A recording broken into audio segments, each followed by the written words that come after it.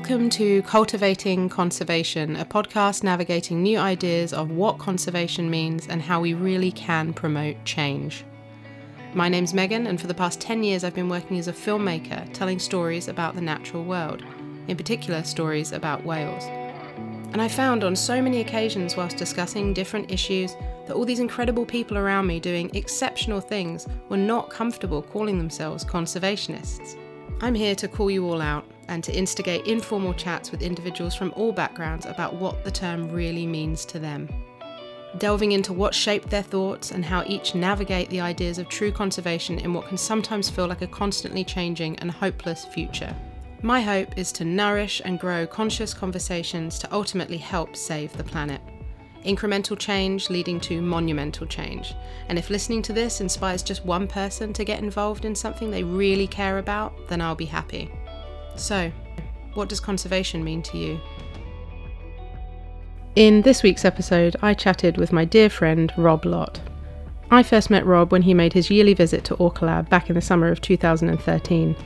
We immediately became firm friends, and back in the UK found ourselves at many of the same events, protests and conventions.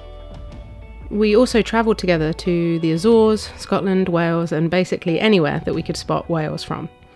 He spent the last 2 decades campaigning for the better protection of whales and dolphins across the globe, from anti-whaling campaigns to anti-captivity campaigns with WDC, Whale and Dolphin Conservation. He's a huge advocate for the great outdoors and citizen science. He's a hoot and a half to hang around with, and he never turns up empty-handed. My friend Rob. My name is Rob Lott and I'm from Wales in the UK, but currently I am halfway across the world in my spiritual home, my favourite spot on this planet, and I am sharing the camera platform at CP, Craycroft Point, looking out early morning across Johnston Strait, and the fog has just started to lift, and we just had an incredible swim by with the elusive, so far this season, northern resident orcas. So yes, very happy boy this morning. Just a quick side note, the A23s that we just witnessed swimming east past CP, Rob and I, on this platform is a magical moment always to witness watching whales, especially when Rob is here, but particularly this summer, in the summer of 2023. We're currently on Monday the 14th of August, and we have witnessed an absence of nearly 6 weeks of the northern resident orcas in this area, which is strange and alarming and worrying. And I think me, along with everyone at Orca Labs, had some small existential crisis over the past 6 weeks as to what we're doing and why we're doing it. But this morning, when we woke up at 7:30 and there were messages on the group chat that we had A5 calls on the hydrophone, and within half an hour, just as we'd made our coffee, we were filming and photographing and collecting data on the return of the northern resident. But I just want to insert here a little snippet, because you can't see, unfortunately, the wonderful things that we saw, but you can hear the wonderful things that we heard.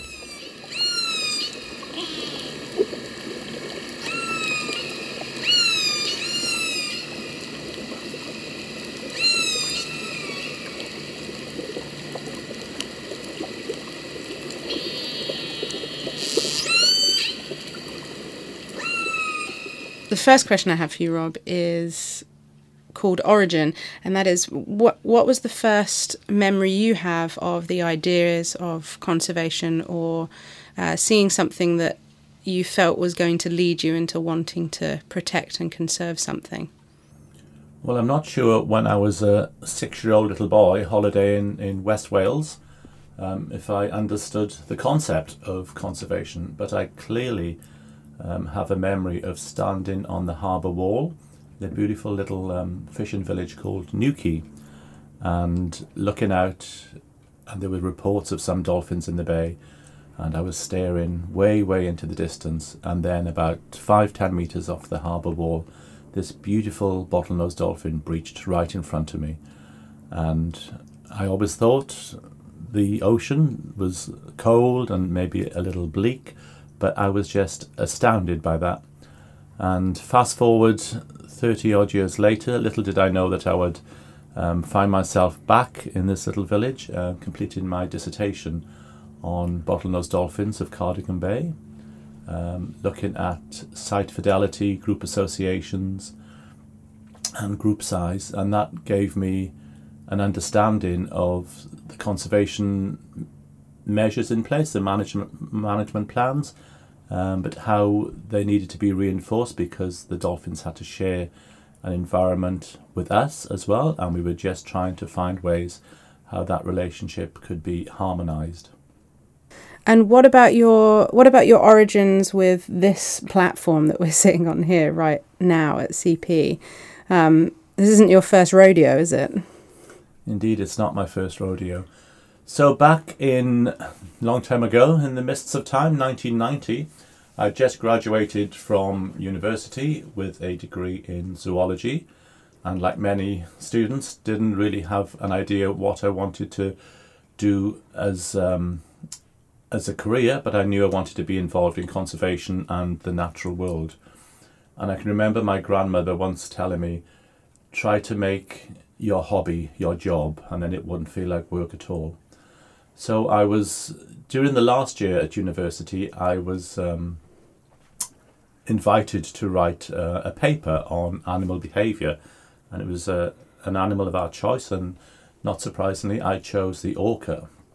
And I knew I wanted to take a gap year out after my studies, and I can remember sitting down, old school, writing, not emails, writing 50 or so letters to people all over the world asking if I could come and volunteer. And I only had 2 replies. One was from Dr. Michael Bigg, and the other letter was from Dr. Paul Spong at Orca Lab. Sadly, just before I left the UK, I had a note to say that Michael Bigg was seriously unwell, so sadly that wasn't to happen, and tragically he passed away way before his time.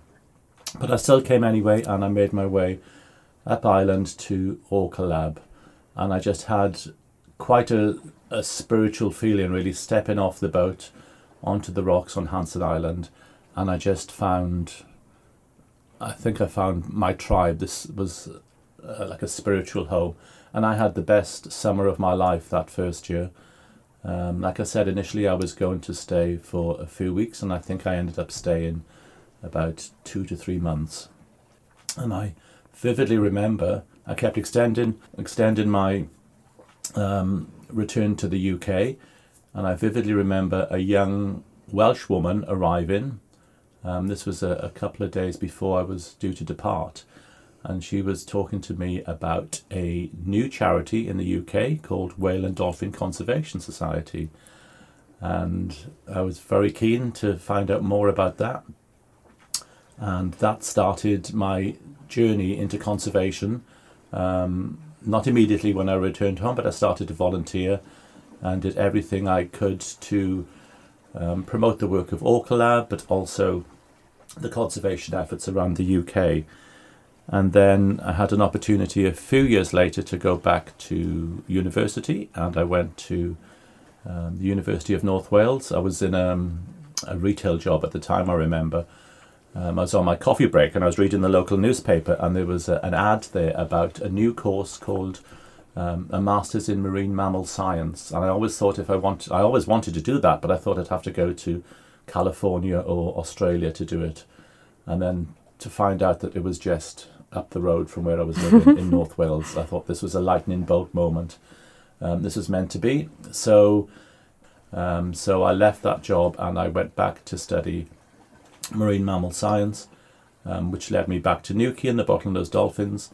And then a couple of weeks graduating from the master's course, I was offered the job at Whale and Dolphin Conservation, and that's where I've been nearly 2 decades later. So this coming year, 2024, marks 20 years of service with WDC? 20 years, yes. And I've worked in a few different departments. I've worked with the science team, conducting field work on Risso's dolphins. We were one of the founding partners of the annual Orca Watch Week in the north of Scotland, the far north of Scotland, where we've noticed May-June time seems to be a really good time where we see orcas not just the semi-resident orca pods around the Northern Isles of Orkney and Shetland around, but also a major discovery was the fact that orcas from Iceland come down to Scotland in the spring and early summer months. This was a revelation to us. We were checking the ID catalogues and we were making matches to a particular distinctive female called Musa. So she's seen in Scotland April, May, June time, and then she's often spotted in Iceland, a journey of about 1,000 kilometres. And again, if you read the literature on orca society, if you're an orca, you either eat marine mammals or you eat fish, and you don't switch between the two. But it's since been discovered that the Icelandic orcas, the majority of their time is spent in the fields of Iceland, feeding on herring, following the herring runs. But when they come down to Scotland, they are switching prey and they're actually hunting seals. Wow. So there are about, I think, 1,000 or so individuals in the Icelandic catalogue, but so far we've only identified about 35 that make this this journey from Iceland to Scotland every spring. And we think that's a cultural tradition. Musa, the matriarch that we mentioned, who was first spotted, I think, in the late 1990s, she probably came with her mother before, and now she's back with her family. Most years she's seen now. Wow. What do you think drives your passion within WDC? Where have you found your niche and where you find your skill set has really sort of helped WDC over the years? Well, for the last few years, my major work area has been around animal welfare and the issue of whales and dolphins held in captivity. We've had some great successes, especially in the Western world. There's important national legislation in place now. Many countries have outlawed dolphinaria. I'm very happy with the fact that in the UK there's been no dolphin park for the last 30 years. One of the key pieces of work that I'm currently working on is most people think the fact that we haven't had any dolphinaria for 30 years is because it was banned, but there's no ban in place in the UK. And how this came about was way back in the late 80s, a report was commissioned to review dolphinaria in the UK, and we had a 30-year history of commercial dolphin parks from the north of Scotland to the south coast of England. And reading about that, it was a real horror show. They had orcas, for example, at the end of Clacton Pier in basically nothing bigger than a swimming pool. And Clacton Pier was actually only 4 or 5 miles away from where I grew up as a child. I mean, I was born in 1988, but there's people that I've spoken to in the pub about, swimming in those swimming pools with the dolphins and the orca. And I think at one point they had 2 or 3 orcas in that. I think 4 at one time. Yikes. And they were from Iceland. They didn't last very long. I mean, that pool still exists now, but it now has bumper cars on it, like water bumper cars. Like, that's how small the tank always has been and always was. It's still there today, being used for kids to play around. It's incredible to walk along the pier and to think that this once, held such from Iceland, highly sentient, highly mobile, powerful social creatures as orca just for our entertainment. So one of the pieces of work now is to try, and we hope it'll be a relatively easy piece of work, is to try to get a piece of legislation written into UK law that it is illegal for dolphinaria ever to grace the shores of the UK again. So ultimately there's, a ban should be able to be passed quite quickly because there's no opposition, there's no industry voice wanting to preserve their livelihoods. So after 30 years, we are confident. We have a petition going at the moment, which we hope to deliver to the government in the next few weeks.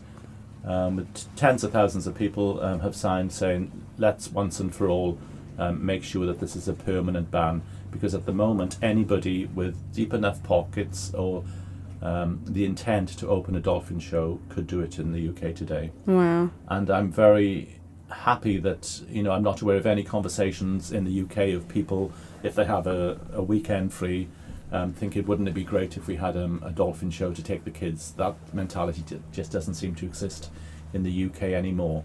However, something happens, I think, when people jump on a plane and they go on their summer holidays each year, and there are still, I think, about 30 facilities in the European Union and further afield in the US, like the SeaWorld parks, where people are keen to visit. And some recent research actually came out of the UK, and parents were asked, why have you come to SeaWorld today? And the major reason that came through was they were just remembering the experience they had as kids, and they just wanted to recreate that for their kids.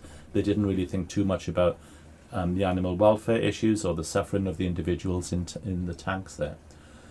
But it's 2023 now, and there's lots of hope. There's, like I said, there's many countries that have outlawed dolphinaria. There's bans in place with the sunset clause, so some parks, some countries still have these dolphin parks, but when this current generation of whales and dolphins pass, that will be the very last generation, and there'll be no longer any new permits. So we are encouraging these parks to change their business model to get out of the business of displaying such intelligent social species just for our entertainment. And just to rewind a little bit back to sort of the era when you and I first met, if we go back to 2012, which was when the release of Blackfish came out, and it was also around the same time that Whale Fest was happening in the UK, and that's one of the things that I was hugely involved with back in the time, and then became involved in the Free Morgan Foundation. And can you talk a little bit about that kind of era and how exciting that was, and how powerful that, and sort of the energy of that movement at the time? It just gives me chills just thinking about it. And that's how we met, was through all of not just through Orca Lab, but through getting involved in that kind of stuff. Absolutely, and Blackfish was huge for our campaign. We finally broke through to a mainstream audience, and the way it was put together, it was such a powerful piece of film documentary making. And I can remember friends of mine who were aware of what I did for a living, and they were coming up to me and just saying, I had no idea about the abuses, about the poor welfare conditions of these parks. And making a vow, a commitment, never to support them, never to buy a ticket for these parks. And then ultimately the pressure on SeaWorld parks, for example, they had to really turn the mirror on themselves, and as a result of Blackfish, they completely overhauled how they displayed orcas. It had to be less of the circus style tricks, it had to be more an educational message. So I don't know what educational message they can pass to the audience if you're just seeing an orca in a barren chlorinated tank. But also importantly, they stopped the breeding program as well. So that's going back to our campaign to make sure that the current generation is the very last all over the world, and that is ultimately our aim. The scale of captivity around the planet, we estimate that there are over 3,500 whales and dolphins in 350 facilities in nearly 60 countries around the world. So our work is not yet done. 1 in every 3 captive dolphins is held in China. So China is very much the new battleground for us. Up until recently, China was taking belugas and orcas from the far east of Russia. That's currently a closed operation. Hopefully that will be a permanent close, and that will never be reopened again. But the Chinese parks are still taking dolphins from the barbaric taiji hunts in Japan. The scale of the industry in China, I believe they have 84 marine parks there at the moment, and they have another 33 under construction. So it's 33. Huge. And also the thing that worries me about China, and as well as Russia, where we know that there are dolphinariums popping up in Russia, as well as a huge captive trade that seems to be emerging, is that when you've got markets in the European Union and in the United States, being able to sort of pull the rug out slowly from underneath them, as you'd say, is one thing, but China and Russia are domestic markets. These parks are geared towards Chinese and Russian people, and it's going to be a much harder task, especially with the legislation that they have in place to protect like social medias and that kind of thing. It's going to be a much bigger battle out there, I feel. It is, and at the moment, international NGOs are not able to influence any policy decisions within China. Wow. So our tactic is to raise awareness. Everybody's heard of the Great Firewall of China, so there's no Facebook, there's no social media Yeah, exactly. presence, but they do have their own domestic version of Facebook called Weibo, and we have people working in country, visiting these marine parks, trying to expose some of the abuses and some of the atrocious welfare standards there. And when they put that information out on their domestic social media channels, it's phenomenal. They get engagement from 4 or 5 million people. Wow. This is a country of Wow. 1 billion people. So especially the younger generation, they get it. They're starting to understand the message. And sometimes I think the Western world is partly responsible for what we see in China now, because as the economy in China grew bigger, they were more affluent families, it became more middle class. And when they had some time for relaxation or recreation, they were looking to Europe or the United States. Well, what do people do on weekends, on high days and holidays? And then they saw the SeaWorld parks and they thought, right, let's see if we can recreate these in China, but on a much bigger scale. And I understand that they actually recruited quite a few SeaWorld staff in the US Oof. to set up the operations in China. Oh, wow. That's far out. So China is the new battlefield for us, but it does, the younger generation there, and even some of the decisions that the authorities have made, does give me hope. And one of the biggest projects I've ever worked on, and probably WDC, Whale and Dolphin Conservation, has ever worked on, is establishing the world's first whale sanctuary in Iceland in 2019. And the story goes back to a company called Merlin Entertainments. You may not know the name, the parent name Merlin Entertainments, but it's the second largest entertainment company in the world after Disney. And in the UK, they own Madame Tussauds Waxworks, they own the Sea Life Centres, they own Alton Towers, they own the London Eye on the River Thames. And they, back in 2011, went on a shopping spree in Asia, and they purchased 12 amusement parks. And one of these parks was a place called Shangfeng Ocean World in Shanghai, and it was the only park to have captive cetaceans. They had 3 beluga whales, which were wild caught from the far east of Russia. And Merlin Entertainments has a environmental policy never to display captive cetaceans. They just said they're too smart, they're too powerful, too social and too mobile ever to be confined in a barren tank.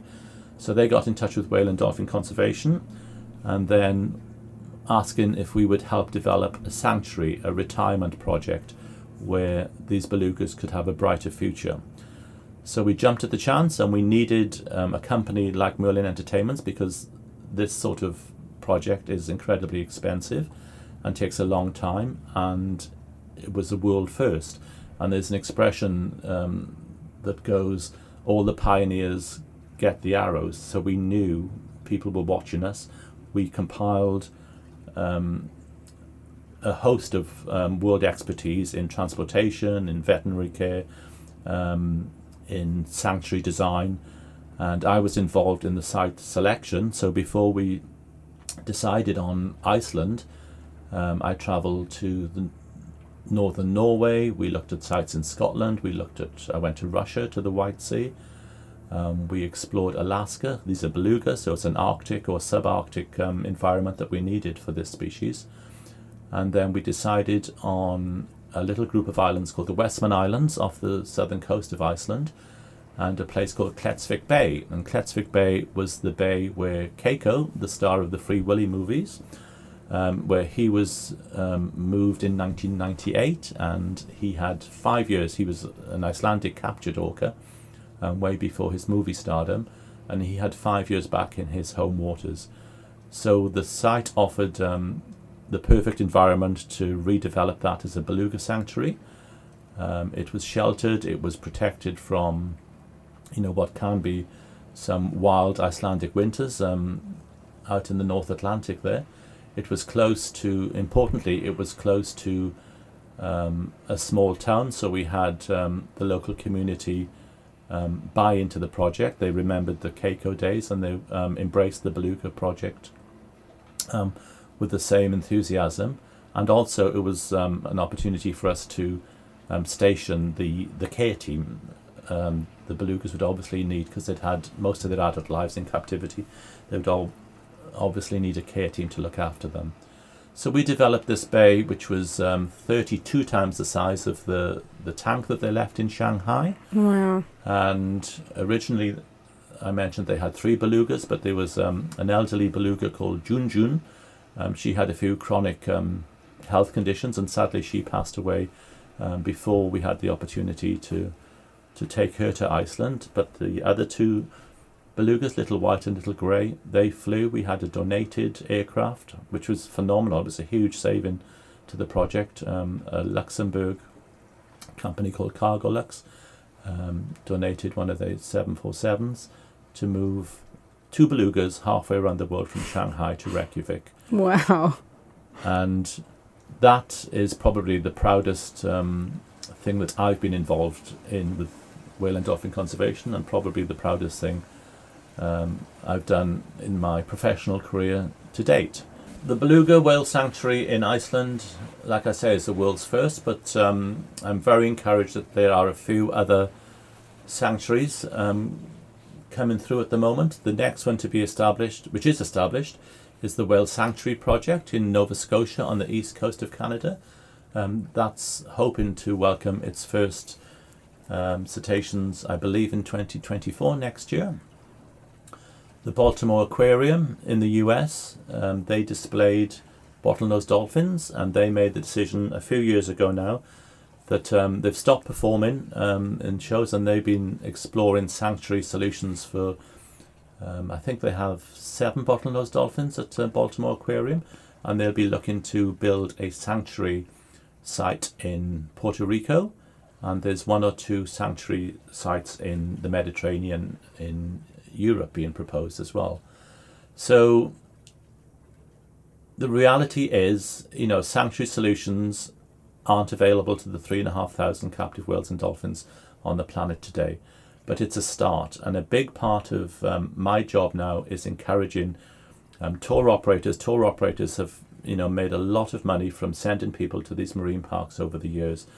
Now we're talking to tour operators to not work with any facility that continues to perform dolphins for entertainment, and we're asking them to stop the breeding program, because going back to my take-home message, let's make the last generation of whales and dolphins ever to be held in captivity, and an end to breeding is obviously key to that. We want to stop all transfers between parks, and obviously any wild captures coming into parks. We want them to improve the welfare conditions they currently face, because some of these individuals will have a wait before they are eligible for a sanctuary solution. And also we want tour operators and these parks to invest in developing the sanctuary model as well. So going back to Iceland with Little White and Little Grey, at the moment we believe it's going to be a retirement project for them. It would be irresponsible to think about releasing them into the North Atlantic. These are Pacific Ocean belugas. If ever they were to be released, it would be back into the communities where they were taken in the far east of Russia. And Russia, as you can imagine, has got all sorts of legal and political hurdles for us to do that. And we want to make sure that there's a permanent ban in place from taking orcas and belugas from Russian waters again before we even attempt that. But a retirement project in this beautiful bay in the Westman Islands off the south coast of Iceland, where the belugas can feel, the rain on their backs. They can feel the ebb and flow of the tides and the currents. They can explore the seafloor, and that I'm very happy to be a part of that. And let's see what the future holds. We believe other belugas will come into this sanctuary site, and hopefully one or two of those will be suitable candidates for a release back into the wild. But it's baby steps, this project. We've got these two individuals out of the tank in Shanghai and back into the North Atlantic Ocean, and work is now underway to identify other belugas in other marine parks to join them. And there's a whole host of reasons as to why these marine parks would be looking to send their exhibits to sanctuaries. Some of these parks want to get out of the business. They want to change their business model. This is what happened in Shanghai, where the belugas were kept. They wanted to change the business model and develop a theme park instead of captive cetaceans on display for the public's entertainment. Some owners of these parks have realised that the public, the general public, are just shaking their head and thinking, we don't want to do this. This isn't just for the sake of entertainment. Why should another sentient being be incarcerated just for our pleasure? So I think they're starting to see that there's much less of a public appetite to visit these parks, and it's also very expensive to keep them. So obviously, if they're not getting any ticket sales, if they're not getting the footfall, then they're going to have to think about diversifying and changing their business model, which we will support them with, as long as captive marine mammals no longer remain a part of their offering. But it is going to be a slow process. It's going to be a marathon, not a sprint, just to address and identify the welfare needs of thousands and thousands of captive whales and dolphins that we have around the globe today. Just lastly, Rob, I just really want you to share some of your stories of your adventures on the United Kingdom. It's such an incredible, I think a lot of people don't really understand how much marine life and beauty there is on the coast, and how accessible it is for people on the coast. They don't need to fly to Tenerife and go to a marine park to see dolphins in a swimming pool. It's actually all on your front door. And so the last section, you've actually answered all of the other questions without me prompting them at all, in succession, which is quite good. But the last thing on the list is hope, which I think you've hit really well in terms of talking about the future of captivity, not just the hurdles, but the really great stuff. But yeah, what's out there in the UK, and what do you love doing throughout the year when you're not coming out to Canada? I feel very fortunate actually to live in the UK. And, my love affair with the ocean started, like I said, all those years ago when I was just a young boy standing on the harbour wall. And this is a place that I return to time and time again. It's just a couple of hours drive from, I live in a very busy city, but it's a couple of hours drive. And most days in the summer months, you don't need to go out on a boat. You can go for a walk up on the cliff path or stand on the harbour wall, eating a bag of chips, and there's a really good chance that you will get to see dolphins coming in very close to the harbour wall there. And then in recent years, just to sort of capture the public's interest and spirit, you're right, people are blown away if they have an experience watching a wild whale off a headland around the UK. They were just like, I had no idea that this was possible. And what we've tried to do, working with another charity called the Sea-Watch Foundation, we've established an annual event on the very north coast of Scotland called Orca Watch. And when I first started going up there, we used to give a couple of talks in a community hall, and there was some interest. I think we had maybe 20, 30 people show up to the talk. And then over the course of the week, when we were up at the lighthouse, a place called Dunconsby Head, looking out into the Pentland Firth for orcas. We had a handful of people in the early years, but in recent years, just through social media, we get hundreds and hundreds all converge, not just on mainland Scotland. Now we've sort of spread out to the Orkney Islands and the Shetland Islands, and we even do watches over in the Outer Hebrides. And it's a phenomenal opportunity to get like-minded people together. It's generated a lot of media interest, just to get the word out there that a similar philosophy to what we have here in Canada with Orca Lab, that people can enjoy these incredible, majestic creatures without interfering with their daily lives.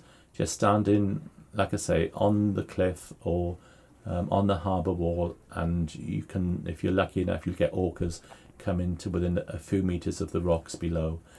What kind of advice do you have to anyone that's listening to this that wants to make an impact in conservation, someone that perhaps has had an experience that makes them want to get involved, but it's the idea of getting involved in true conservation seems to be increasingly harder, but I also find at the same time, if you really open your mind to what your skill set can lend to the ideas of conservation, the possibilities are actually endless, and it's such a broad spectrum. So what kind of advice do you have to anyone that wants to get involved in anything to do with Shorewatch, WDC, sort of the anti-captivity movement, or even... Shorewatch is a great example, and anybody that's got easy access to the coast, especially in Scotland, but other charities in the UK run similar schemes as well. It's an opportunity for people to play a part in citizen science.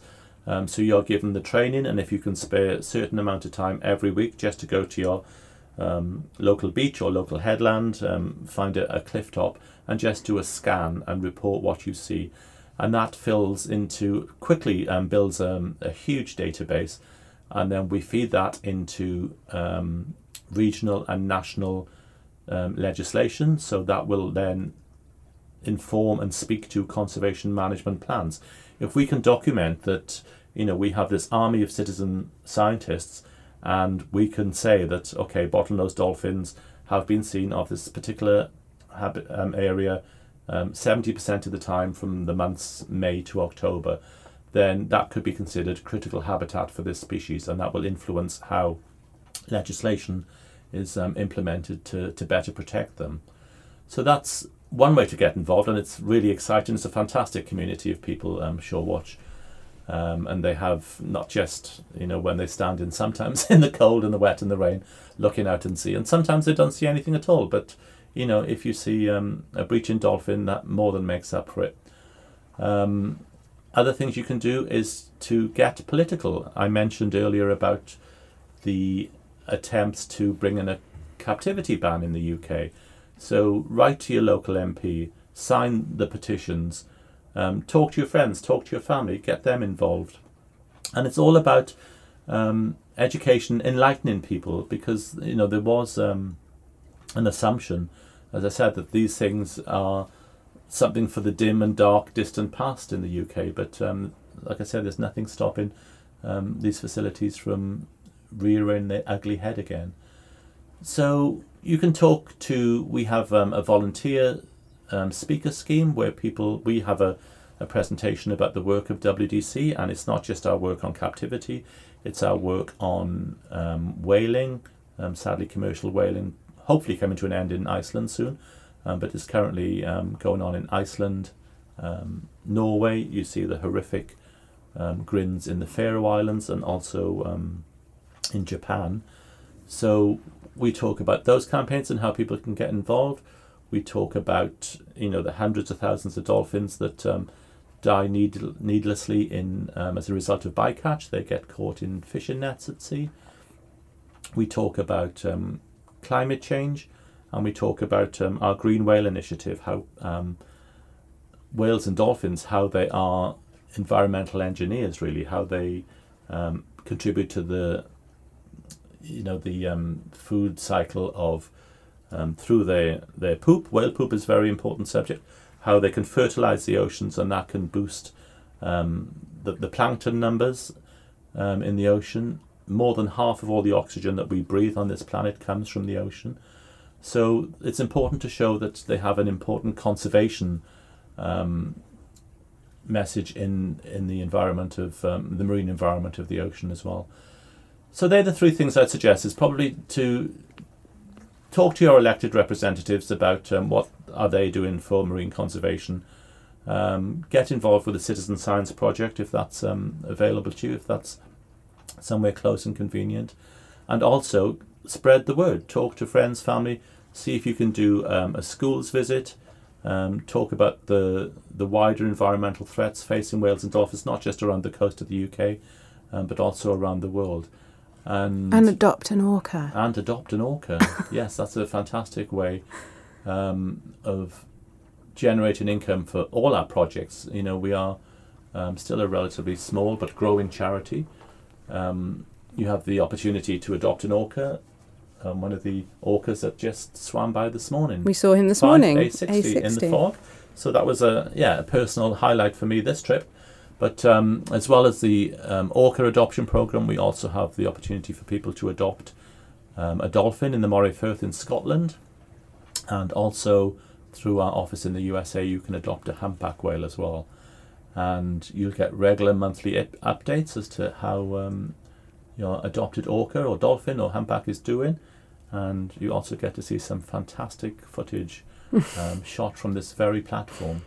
So it's a great way to engage with the individual, and through the process of appreciating how majestic these creatures are when you see them out in this timeless seascape just out front from me here now.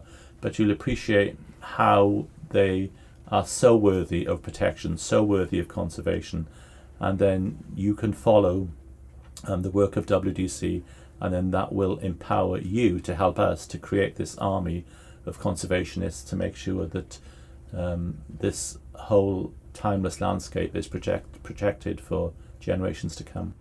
Oh, thank you so much, Rob. It is a highlight of my year to have you come and visit the platform for a night, and especially today. But thank you so much for talking, and I hope everyone's enjoyed that as much as I have. My absolute pleasure. Thank you, Megan.